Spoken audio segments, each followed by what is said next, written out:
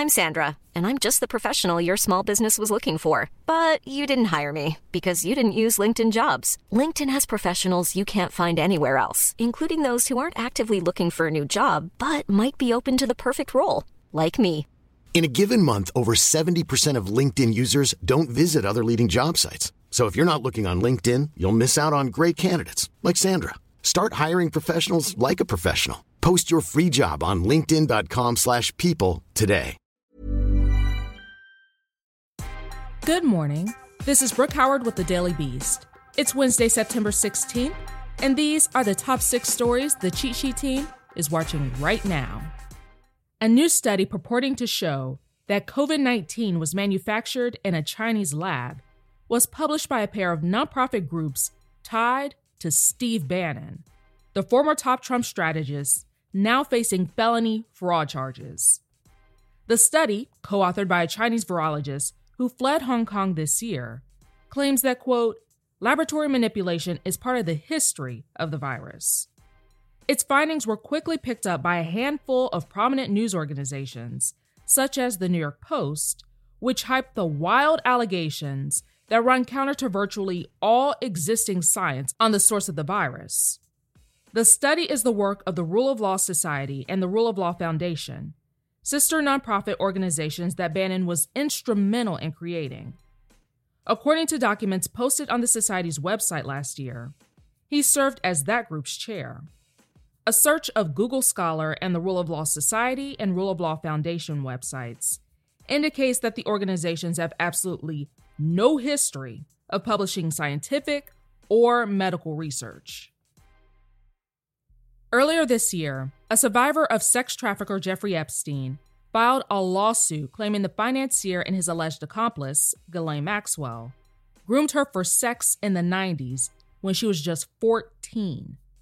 The woman, referred to as Jane Doe, also claimed Epstein introduced her to Donald Trump at Mar-a-Lago, where he allegedly asked the future president, quote, "This is a good one, right?" But on Monday, a federal judge put Doe's lawsuit on hold pending the resolution of Maxwell's criminal trial, scheduled for July 2021. Maxwell, who is a defendant in Doe's suit, is facing a slew of charges related to Epstein's underage sex ring. The U.S. District Judge overseeing Doe's case ruled that Doe's litigation would result in, quote, undue prejudice for the British socialite. Doe's lawsuit did not personally accuse Trump of any kind of misconduct. The winds of Hurricane Sally reached 100 miles per hour in the early hours of Wednesday morning as the slow-moving storm continued through the Gulf of Mexico towards Alabama and Florida. Meteorologists had downgraded Sally to a Category 1 hurricane Tuesday, but it regained strength and returned to Category 2 overnight. The storm, which is moving towards land at just 2 miles per hour, is forecast to make landfall sometime on Wednesday. Meteorologists at the National Hurricane Center have predicted it may dump more than 2 feet of rain on the coast and inflict a storm surge as tall as 9 feet on the shores of Mississippi and Alabama. Help us all if we're supposed to share the mentality of the president. Speaking at a town hall event hosted by ABC News on Tuesday night, President Trump said he had no regrets about his handling of the coronavirus pandemic and doubled down on his claim that the virus will just, quote, go away. Even if it does not just disappear, he said, then what he mistakenly called, quote, herd mentality will take over and save us all from harm.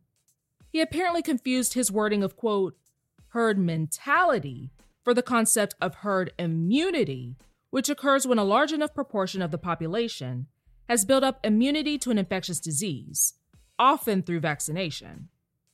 The president insisted the country will recover from the pandemic even without a vaccine, repeating that it will just take time. LGBTQ activist Sarah McBride won the Democratic nomination for a seat in Delaware's state Senate seat on Tuesday, bringing the 30-year-old one step closer to becoming the highest-ranking transgender elected official in the country. She crushed her opponent, Joseph McCoyle, by a wide margin, winning 93% of the vote to his 7%. Democrat Harris McDowell has held the 1st District seat since 1976, but he decided not to run for re-election. McBride, currently a spokesperson for the Human Rights Campaign, is a favorite to win the heavily Democratic district in November. This is when being an overachiever does not work in your favor. A Long Island teenager who decided to protest social distancing precautions by repeatedly showing up to school with the media right behind him on days when he was scheduled for remote learning has been suspended for a year.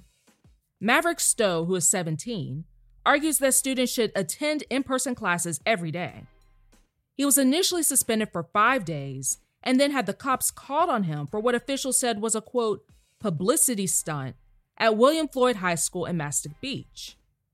Now he's been barred from campus for the rest of his senior year and won't be allowed to attend prom or graduation.